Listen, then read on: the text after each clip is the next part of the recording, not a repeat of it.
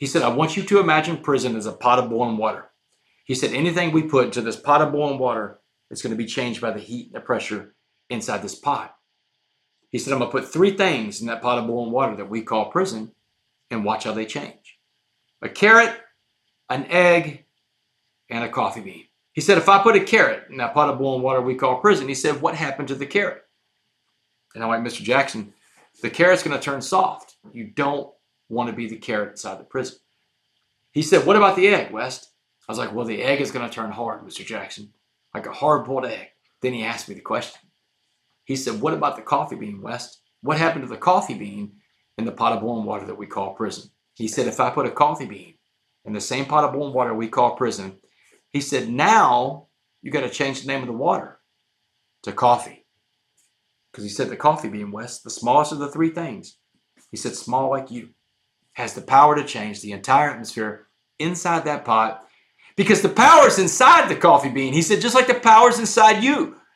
He said, everything else in life is going to be changed by the water, West. The eggs are changed by the water. The carrots are changed by the water. He said, not the coffee beans. The coffee beans are the only thing that can change the water because they are the change agent. He said, West, be a coffee bean.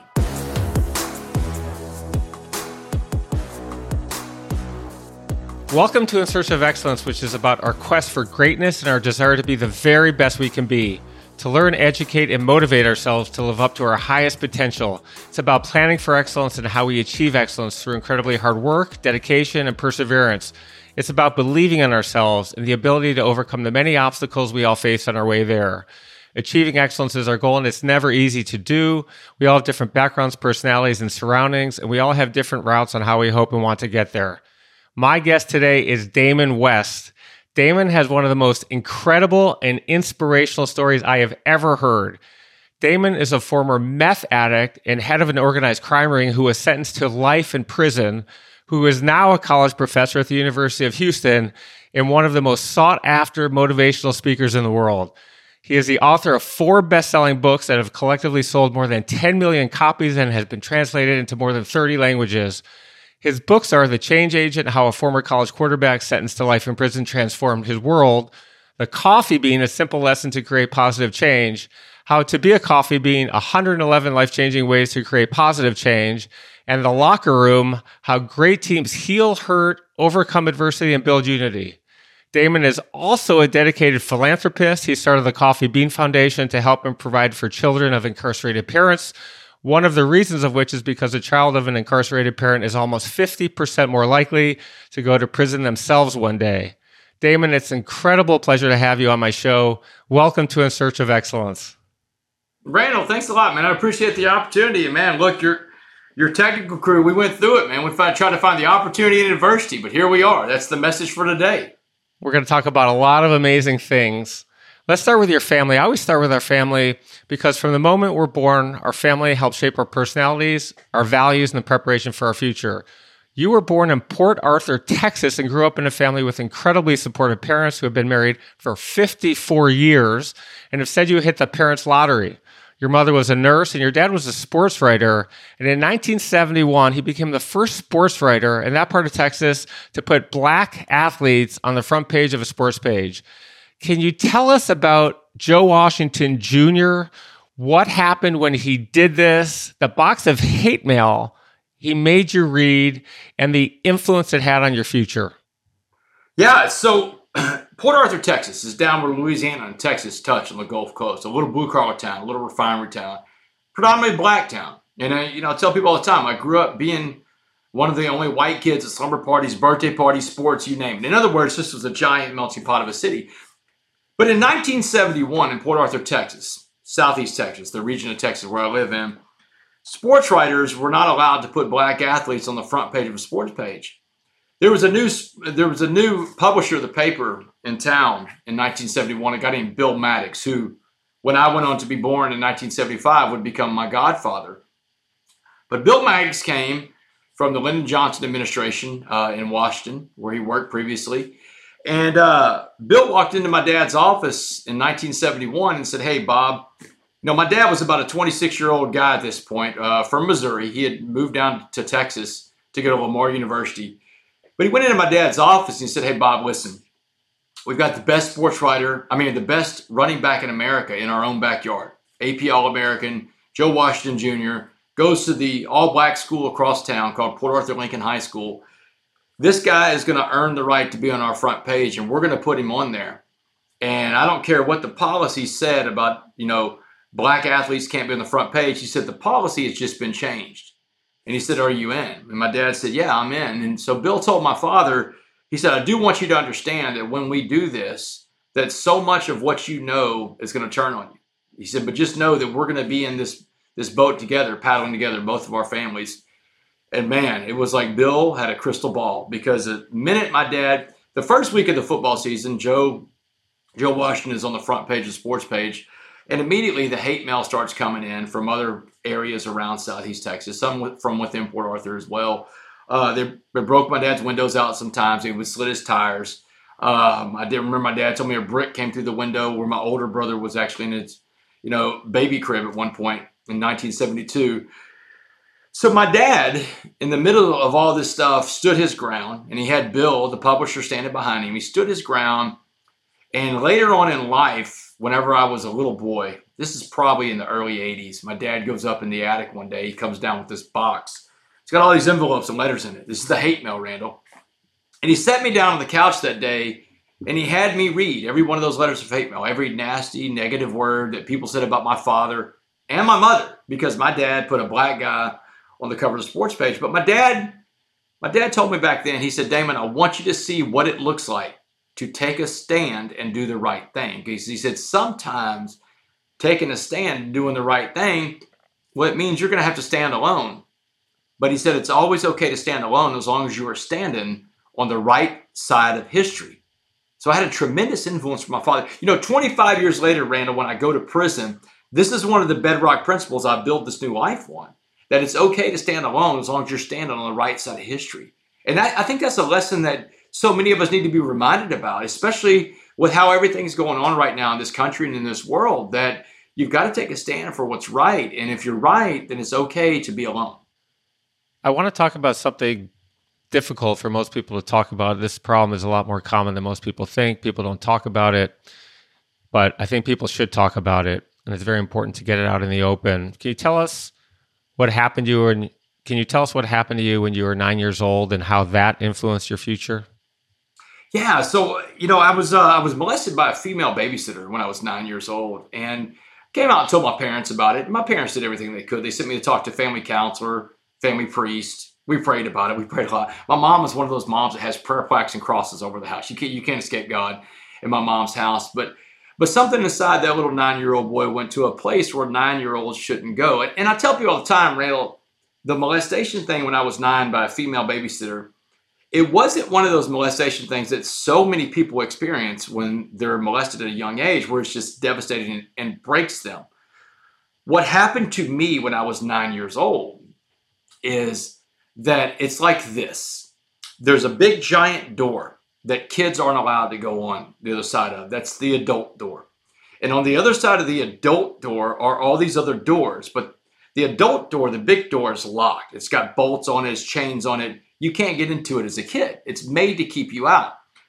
But if you get on the other side of that door as an adult, there's all these other doors to different kinds of behaviors: drinking, doing drugs, sex, all the different things adults can choose to do because they have free will. But those doors aren't locked on the other side of the big bolted up door. And as a 9-year-old, I got into that big door where only adults are supposed to go. And I started walking into all the other rooms because I was introduced to adult behaviors at a very young age. Does that make sense, Randall? Sure it does. Does that make sense as a description? So in my life with the molestation thing, I tell people that it wasn't one of those things that just put me on this alternate course in life because it broke me. It put me on a different course in life in the sense that I was introduced to adult behaviors, and I started indulging in some of those adult behaviors at 9, 10, 11, 12 years old, things that kids are not supposed to be doing. Now I'm drinking my dad's beer out of the fridge because I see my dad drink beer out of the fridge. And once I do it, the chemicals, I like the way it feels inside me, the chemicals. And so I start drinking more beer at 10 years old. My mom smoked cigarettes at the time, so I would steal my mom's cigarettes and smoke her cigarettes. 10, 11, 12 years old. 12 years old, I smoked my first joint. I'm hanging out with some kids in the 6th grade. We smoke our first joint, and I started doing that habitually. I've got a lot of adult behaviors, and I've got a lot of bad behaviors. And here's what I tell people all the time about this, is I've got bad belief systems. Your belief systems are so important, Randall, because your belief systems tell you how to behave, how to respond, how to react in any given situation. And when you have bad belief systems, you act in a bad way. You act accordingly to those belief systems. And I tell people all the time that my belief systems at 9, 10, 11, 12 years old said, Damon, all you're doing is drinking a little beer, smoking a little pot. You're not hurting anybody. You're not even really hurting yourself. But I couldn't have been more wrong, Randall, because as I got older in life and when I, got into more difficult situations and I couldn't deal with life on life's terms, I'd already been accustomed to putting in chemicals to change the way I felt. And these chemicals would gradually change to something stronger and stronger as I went through life. So that's what happened when I was 9 years old. I got introduced to a world of adult behaviors, and it changed my way that I saw other things in life, like relationships. When you're 10, 11, 12 years old, you're experimenting with sexual activity, you start basing all relationships on that. So yeah, that was how it affected me. You could throw the football very, very well. Star athlete at Thomas Jefferson High School. You became a starting Division I quarterback at the University of North Texas. Football in Texas, high school football is a religion. I had Cliff Kingsbury on my show. I don't know if you know Cliff or who he is, but he was a star athlete. I spoke to his team one time at Texas Tech. Yeah, good guy. Yeah, Cliff is amazing, and he told me, walked me through what it was like. You are the star of stars down there. You played 3 years on a D1 scholarship in college. You had a big head at the time, as do a lot of athletes who get a lot of things handed to them. What goes up sometimes comes down. Can you talk about how difficult it was to get injured and not play football, know you're not going to make it again? And can you tell everybody what was going on in your life at that point and what you were thinking before you graduated? Yeah, so Cliff is exactly right. High school football in Texas is a religion.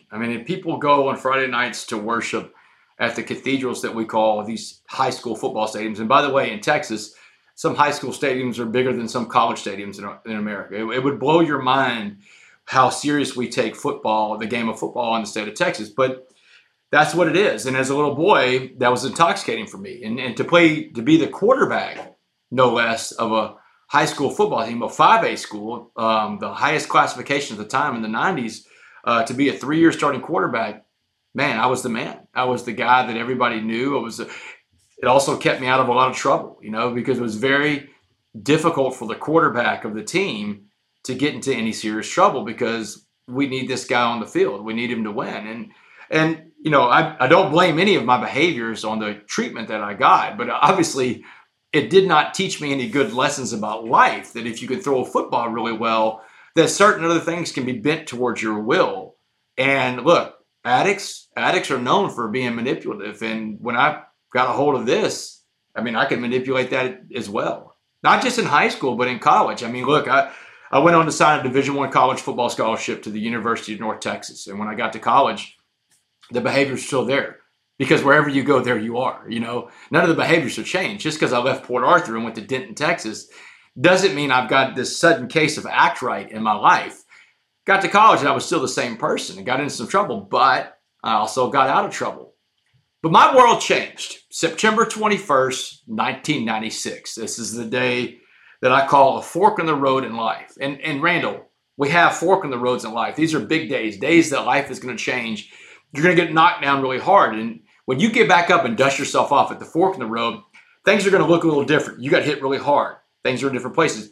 But you've got a choice to make at every fork in the road. You can make the right choice and go the right way, or the wrong choice and go the wrong direction. September 21st, 96, we took the field against Texas A&M. Beautiful Saturday in College Station, Texas. I'm 20. I'm the starting quarterback for a Division I team in America, driving my team down the field against the Aggies, man. The Aggies. What little boy doesn't want to grow up playing against these guys or playing for those guys in the state of Texas? There I am in front of thousands on Kyle Field. Third play of this game, I go down. Career-ending injury. Never played college football again. And when I get up to this fork in the road in life and football is gone, my identity went with it. Because I've made the mistake, Randall, of wrapping my identity up into something external. we can't do that in life. I didn't understand that at 20, but your identity can't come from something you attach yourself to. I tell people it can't come from social media, the car you drive, the house you live in, the job you have, your bank account. That's not you. Those are things attached to you.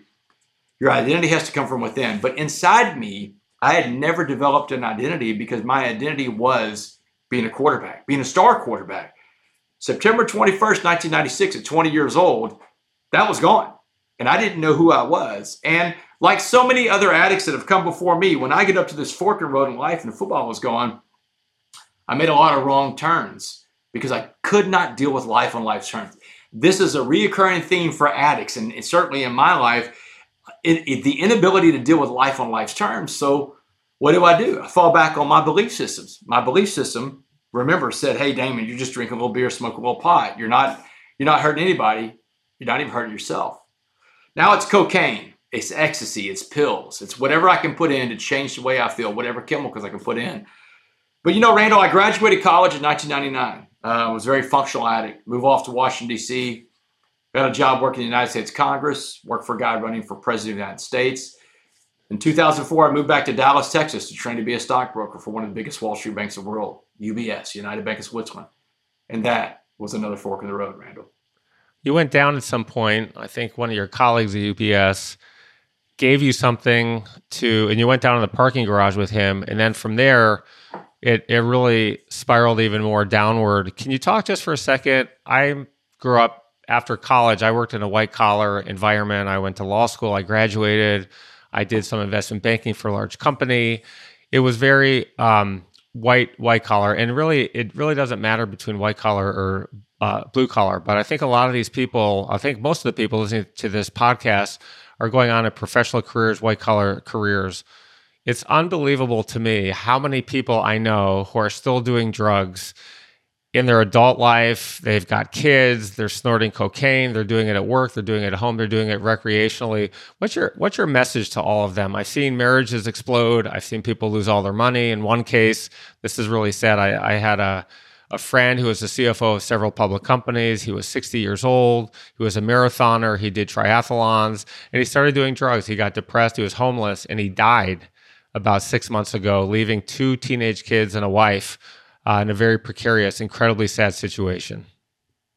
Did he die? Let me ask you this. I'll answer your question, but I'm curious about this because today I'm in a program recovery, Randall. I'm in AA, and I'd love to talk about that, the program recovery and how it works. Yeah. But I hear stories about this all the time. Somebody that went their entire life, and once they retired, they had a lot of time on their hands, and one day they fill it up with some chemicals, and they get hooked on that.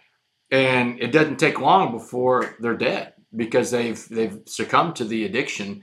But yeah, so how long after he started using did he die? Well, like a lot of people who use, they hide it, and they hide it from their wives. The wives don't know, the kids don't know, and at some point it was too late. I guess at some point deep beneath he had bipolar, and that affected somehow his drug use. But he ended up homeless on the streets of Los Angeles. People tried to intervene and help him. He didn't want it. And it was really sad. He was living in a tent. He hadn't showered in months. And finally, they got the call. He died. He did not want to be helped, and he could not be helped. I think you know this. I've been to AA meetings. I've been to 30. I dated someone, probably 30, 35. I dated a girlfriend for 2.5 years. I've been to many meetings. And I think the message there from what I learned, I love your perspective on this, you can't be helped unless you want to be helped. A lot of people have masters of the universe syndrome. We're successful. We can fix anything. And what was amazing to me is a lot of people don't know who are in those meetings. It's extremely confidential. I had colleagues in that meetings, investment bankers making $10 million a year. And shockingly, my next door neighbor, you just never know. Yeah, you never know. I tell people all the time, Randall, this is Addiction 101. For anybody that's listening, wondering what the mindset of an addict is. Addicts give up their goals to meet their behaviors.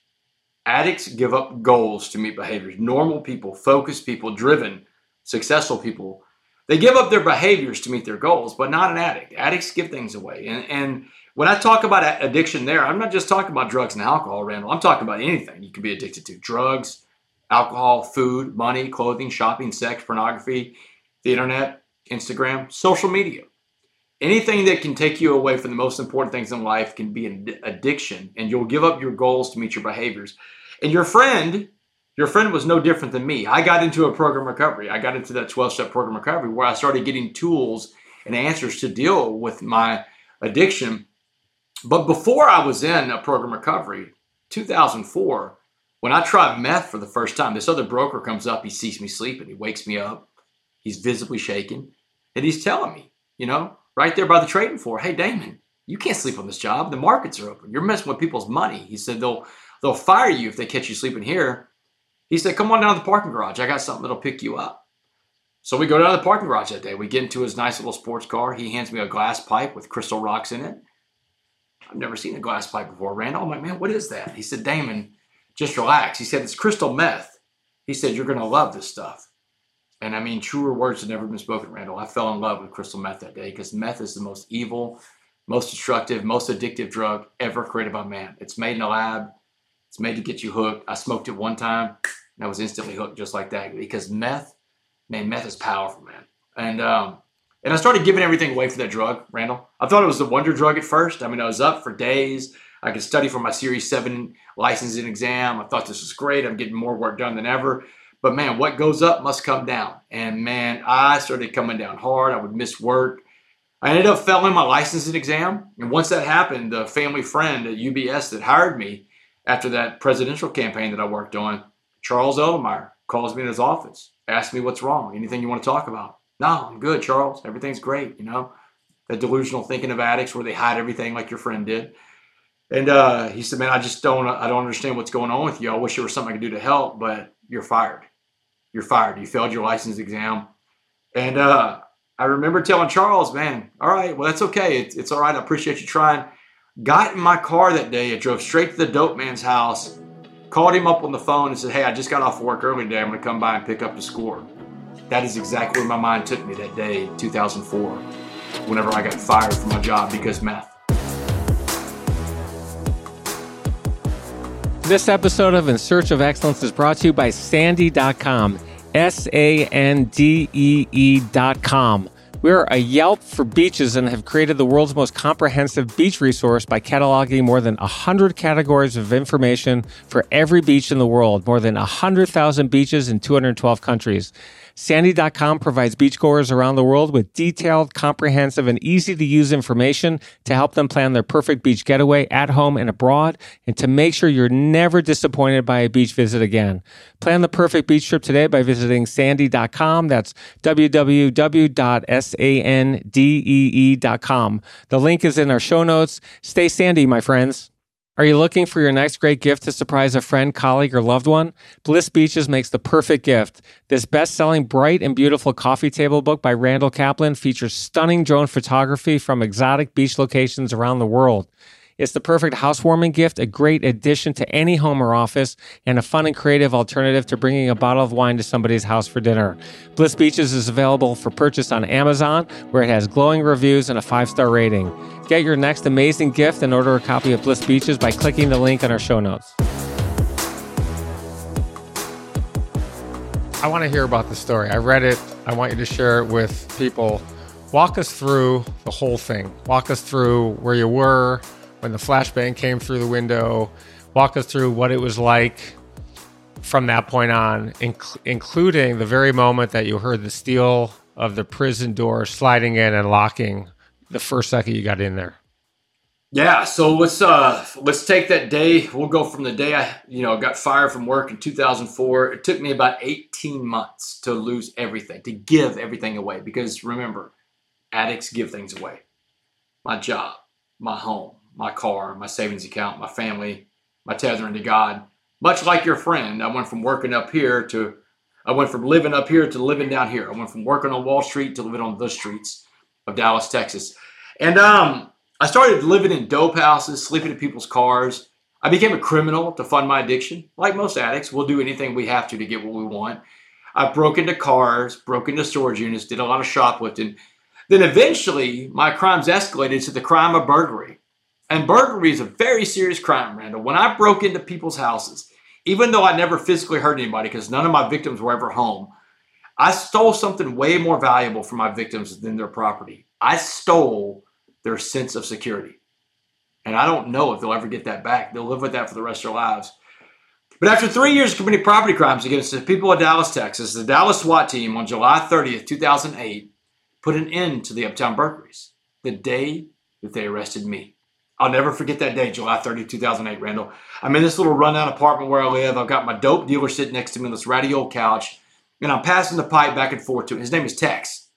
And I'm telling Tex, man, Tex, you don't want to be here right now. The cops are closing in on me. The end is near. 10 days before this guy that I was doing all these burglaries with in Dallas, this guy named Dustin. Dustin had been picked up by the Dallas Police Department in a stolen car. So they got my partner in crime in custody. I know it's just a matter of time before they get to me. And just as I pass the pipe back to Tex, the window on my right blows out and shatters. And then tumbling across the living room floor is this little canister going end over end. And it's smoking on one side. Randall, I've seen this movie before, man. I know what that canister is going to do in the living room. And I tried to get out of there as fast as I could. Too late. Boom! The flashbang grenade goes off right in my face. Bright white light, loud noise, blows me back on the couch. And when I came to, when I could see and hear again, there's a cop standing over me, full SWAT riot gear, boot on my chest, barrel of an assault rifle digging in my eye socket, his fingers on the trigger, and he is screaming at the top of his lungs, "Don't move! Don't move!" And man, I scream back at this guy, "Don't worry, don't worry." And these cops, they start flooding my apartment, and one of these cops screams out loud, "We got it. We got the Uptown burglar." The Uptown burglar, Randall. That's a name I'll live with for the rest of my life. About a dozen other meth addicts and myself, young and old, male and female, black and white, and everything in between, because drugs and addiction do not discriminate, just as you know with your friend. But we indiscriminately and without reservation broke into the homes of dozens and dozens of people in the Uptown neighborhood of Dallas to feed our insatiable meth habits. But on July 30th, 2008, the Uptown burglaries came to an end because they had their man. They had the mastermind of the entire thing zipped out of the floor of that dirty old apartment. They took me down to Dallas County Jail that day. They processed me in fingerprints, mugshot. They throw me in a holding cell. They set my bond at $1.4 million, Randall. $1.4 million for bond on crimes where no one was hurt. These are property crimes around meth. There's 9,000 people in Dallas County Jail, Randall. Not one other person, murderers, child molesters, rapists, had a bond of $1.4 million. Dallas County sent me the clearest signal they could send me. You're not getting out of this one, Damon West. You're going to a very public trial. And it was. Went to my trial 10 months later, May 18th, 2009. I'm standing in front of a jury in Dallas, and this jury, these 12 men and women in this jury box, they've just listened to a 6-day criminal trial. 6 days, Randall. 6 days is a long trial for crimes, again, that were not aggravated. No one was ever home. I never saw my victims. They never saw me. No one got physically hurt. No weapons were even used. These are property crimes around meth. But at the end of that 6-day trial, the evidence of my guilt was so overwhelming that the jury went to deliberate for 10 minutes on my punishment. 10 minutes, man. I don't know how much Law and Order you watch, but if a jury's gone for 10 minutes, it means they smoked you. I came back into the courtroom. The judge reads my sentence out loud. Damon Joseph West, you are hereby sentenced to 65 years in the Texas Department of Criminal Justice. 65 years, Randall. That's a life sentence in prison. The jury gave me life that day. Now, right after the trial was over, they handcuffed me, they dragged me out of the courtroom. I lock eyes with my mom and my dad on the way out. I'm like, "Mom, I'm sorry. They whisked me out of there. They put me in this little side room. It's got a bulletproof glass. They told me to wait. A few minutes later, my mom and my dad were escorted in on the other side of the glass. They've decided to give my parents one last visit with me before I go to prison. They feel sorry for my parents because I just got life. My dad can't talk. He is in stunned disbelief that his son, with all this promise in life, just got a life sentence in prison. So my mom, that strong-willed Christian woman, that nurse, she does all the talking that day, Randall. And she says, "Baby," she said, "debts in life demand to be paid, and you just got hit with one hell of a bill from the state of Texas." She said, "But you did the things they said you did at that trial, Damon, so you're going to have to go and pay that debt to society." She said, "You owe Texas that debt. But you owe your father and I a debt too, Damon." She said, "We gave you all the opportunities, love, and support to be anything you wanted to be in life, and that's how you just repaid us, what we saw in that courtroom." She said, "It's not going to work. We raised you in Port Arthur, Texas, a giant melting pot of a city. We gave you a great moral compass, which you chose to not use." She said, "So here's the debt you're going to pay to us. When you go to prison, you will not get in one of these white hate groups, one of these Aryan Brotherhood type of gangs, because you're scared because you're the minority in there. She said, it's not going to work, Damon. You were never raised to be a racist. You're not going to start now. She said, you will not get any tattoos while you're inside that prison. She said, no gangs, no tattoos. She said, you come back as the man we raised or don't come back at all. Man, I was floored. She said, do you understand this debt you're going to pay to us? It's like, yeah, Mom, I got it. But I mean, what do I know about prison, Randall? I'm a white middle-class guy in America. I don't know anybody's been to prison before. I get back to my pod in Dallas County Jail. I'm asking all the guys that have been to prison before, how am I going to survive? What am I going to do? And I mean, every guy I talk to too, Randall, black, white, Asian, Hispanic, they all tell me the same exact thing. You got to get into a gang. They said you can't survive when you're going without a gang. They said you're going to the worst part of prison where everybody's got life. The life's in this building. Get into a gang. But there was this one guy in there that was so different, this older black man named Mr. Jackson. And Mr. Jackson, he's what you call a career criminal. This dude has been in and out of prison all of his life.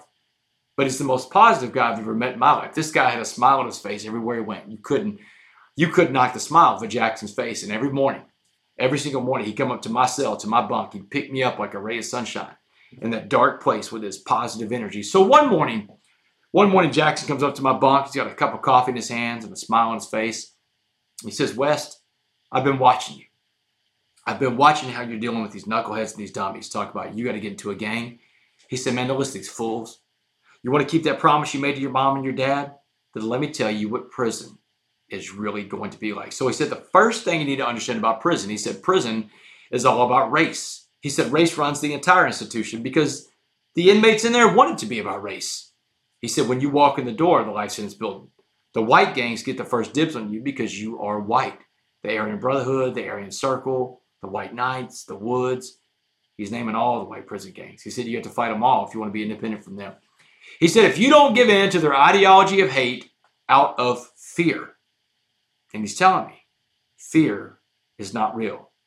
He said danger is real. Fear is an emotion. It's a feeling you get in the situation you're in. He said don't give in to this thing called fear because he said fear can make you see things that aren't there. Fear can make you believe things that aren't real. And he's telling me, get ready.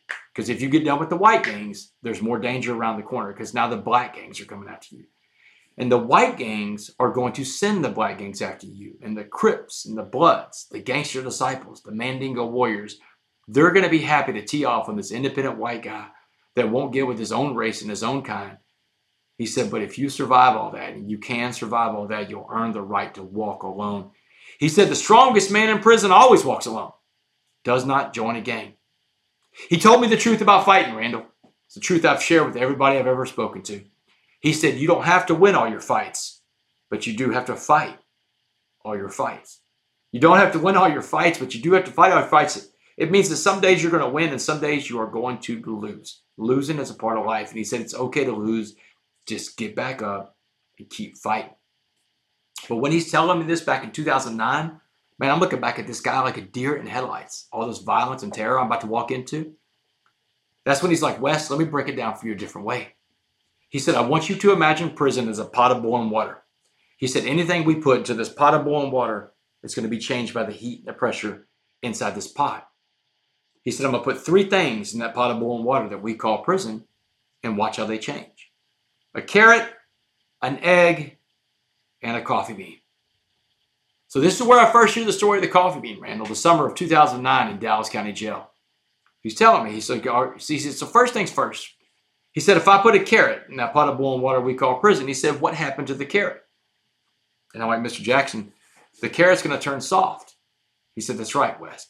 He said, the carrot goes in the water hard, though, but the water in the prison turned the hard carrot soft, mushy, weak.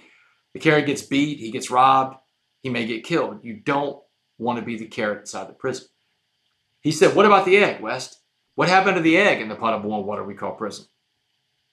I was like, well, the egg is going to turn hard, Mr. Jackson, like a hard-boiled egg. He's like, that's right, West.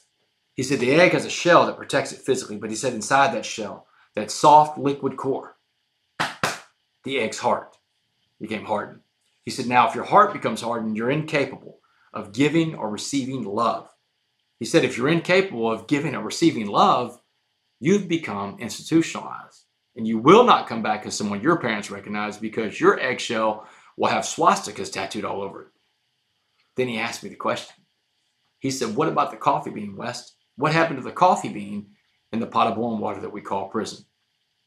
Randall, I didn't have an answer for Jackson. I didn't know what happened to a coffee bean in a pot of boiling water. And that is when Mr. Jackson, a man who looked nothing like me, a man who didn't come from the same America I came from, a man who did not believe the same things I believed in life. Randall, this is a black Muslim man from the streets of Dallas, Texas. I'm this white middle-class Catholic guy from a little bitty town called Port Arthur, Texas. But this man who was so different than me, he shared with me one of the most important and transformational messages I've ever received in my entire life. And the moral to that is really this, Randall. If you ever shut yourself off to people because of their differences, different race, different gender, ethnicity, different religion, different political beliefs than your own, if you close yourself off to people because of their differences, you're going to miss some of the most important lessons and some of the best friendships in this life. Because Mr. Jackson told me that day, he said, if I put a coffee bean in the same pot of boiling water we call prison, he said, now you got to change the name of the water to coffee. Because he said the coffee bean, Wes, the smallest of the three things, he said, small like you, has the power to change the entire atmosphere inside that pot. Because the power is inside the coffee bean. He said, just like the power is inside you. He said, everything else in life is going to be changed by the water, Wes. The eggs are changed by the water. The carrots are changed by the water. He said, not the coffee beans. The coffee beans are the only thing that can change the water because they are the change agent. He told me what the first day in prison was going to look like. He said, West, when you walk into the life sentence building, they're going to give you your cell assignment. Do not run to your bunk like the guys that are scared. He said, you put your bags down in that day room, put your back against the wall, and just let it happen. And I'm like, what happened, Mr. Jackson? What are you talking about? He said, your heart check, Wes. He said, your heart check is the most important fight you're ever going to get into. He said, you are a new face on the block. Those guys don't know who you are. You're going to be challenged immediately when you walk in the door. And it's going to be a white guy that approaches you first because you are white. He said, the first guy that's going to approach you is not a threat to you. He's an information gatherer. He's a scout. This guy's going to ask you one relevant question. What gang do you want to be a part of? He said, man, get this guy out of your face as fast as you can, Wes, and get ready. Because the second guy that comes up to you, he is not coming to talk to you. He's coming to hurt you. He's an enforcer.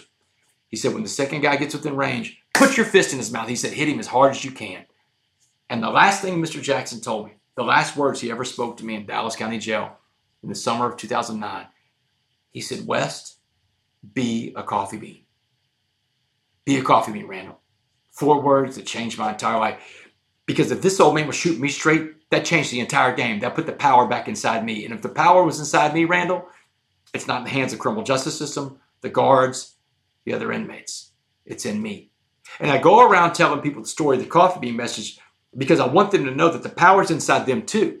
It's not what's going on around you in the states you live in this country right now, and the crazy political scene that's going on, the social wars that are going on, the stuff that goes on social media. That's not where the power is. The power's inside you. And if you can keep the power inside you, you won't just survive your pot of boiling water, you'll thrive in it too. I know that. I know that because I took the coffee bean message to the biggest pot of boiling water there is, a maximum security level 5 prison in Texas. Randall, I talk to people all the time, all over the world now. And almost universally, people tell me their biggest fear in life is to go to prison because prison is a very scary and very dangerous place. Let me tell you what the first day of prison was like. They give me my cell assignment on the Mark Stiles. I go to the Mark Stiles unit. It's a maximum security penitentiary in Beaumont, Texas. It's a maximum security level 5 prison. Level 5 is the highest security level there is in Texas. It's where people like me, the life sentence people, go. They take me to 7 building, which is the life sentence building. 432 people in 7 building, all lifers. That's it. It's an island. And you can't leave 7 building till you've done 5 years of real time because they want people to get the fence and escape off their mind. They want people to get institutionalized, acclimated to prison. So if you have a life sentence, it's like an island they send you to. In this island, you can't get a job, you can't go to school, you can't do any of the other stuff that other people get to do because you're stuck on this island. And there's nothing but craziness and violence that goes on every day on this island you're on. It is like the end of the world every day. First day, I walk in. They give me my cell assignment, 7-building G-Pod 2 section, and I'm going to be in 45 cell. I got the bottom bunk. I walk into 7-building G-Pod 2 section. I'm in this giant room, 3 tiers of cells. There's inmates hanging over all the railings. It's loud, man. Prison was a loud, loud place, Randall. But as soon as that big door closed behind me, they locked me into that pod. The volume in that pod dropped to 0. I mean, every single person in the day room was quiet, and they're all staring at the new guy that just walked in. I'm standing there, man. I'm holding my mattress. I'm holding my bags, and I look up, and I'm looking around for my cell because I'm really thinking about making a run for it. You know, like, forget what Jackson said, man. I'm running for it, man. I'm going for my cell. I'm going to hide. But, man, 45 cells up on the third tier by the showers, man. It's the furthest cell from the door. I'd never make it. So I put my bags down. I put my mattress down. I put my back against the wall, and I waited. Didn't take 5 minutes, Randall. Here he comes. Little bitty white dude, just like Jackson said it would be. This little dude he's tatted up. Bald-headed dude, tatted up from head to toe. Even his eyelids are tatted up, Randall. And he gets up in my face. He says, "Hey, white boy." He says, "What family you riding with, white boy?" They call gangs families, Randall. A gang and a family aren't the same thing. But I'm like, "Hey, man, get out of my face, little dude. I'm riding with God. Please, just leave me alone. I'm riding with God." He laughed at me, Randall. He said, "Man, God isn't here, white boy." He said, "We kicked him out a long time ago." He said, "But we're here and we're coming to get you. You need to get ready." He shoots up the stairwell on the right side. A few minutes later, coming on the third tier, biggest white dude I've ever seen in my life. Huge muscle up guy. He's jacked up. Muscles coming out of his arms. He's coming down the stairwell on the right side, coming down the stairs. And I see him. Huge ogre type guy, bald head with a swastika all around the top of his skull. Man, all I see is a swastika, 2 beady eyeballs, and muscles coming at me. Randall, I remembered everything Jackson said in the moment. Jackson said, "Hit the guy in the mouth as hard as you can." When he gets within range. And man, I reached up and I popped this guy as hard. I gave him everything I had. I mean, I hit him as hard as I could.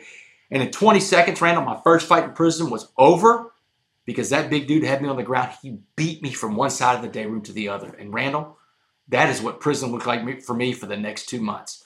I probably got in 3 dozen fights those first 2 months, and I lost 75% of those fights. Physically lost 75% of those fights. But I won 100% of my fights in those first 2 months because I showed up.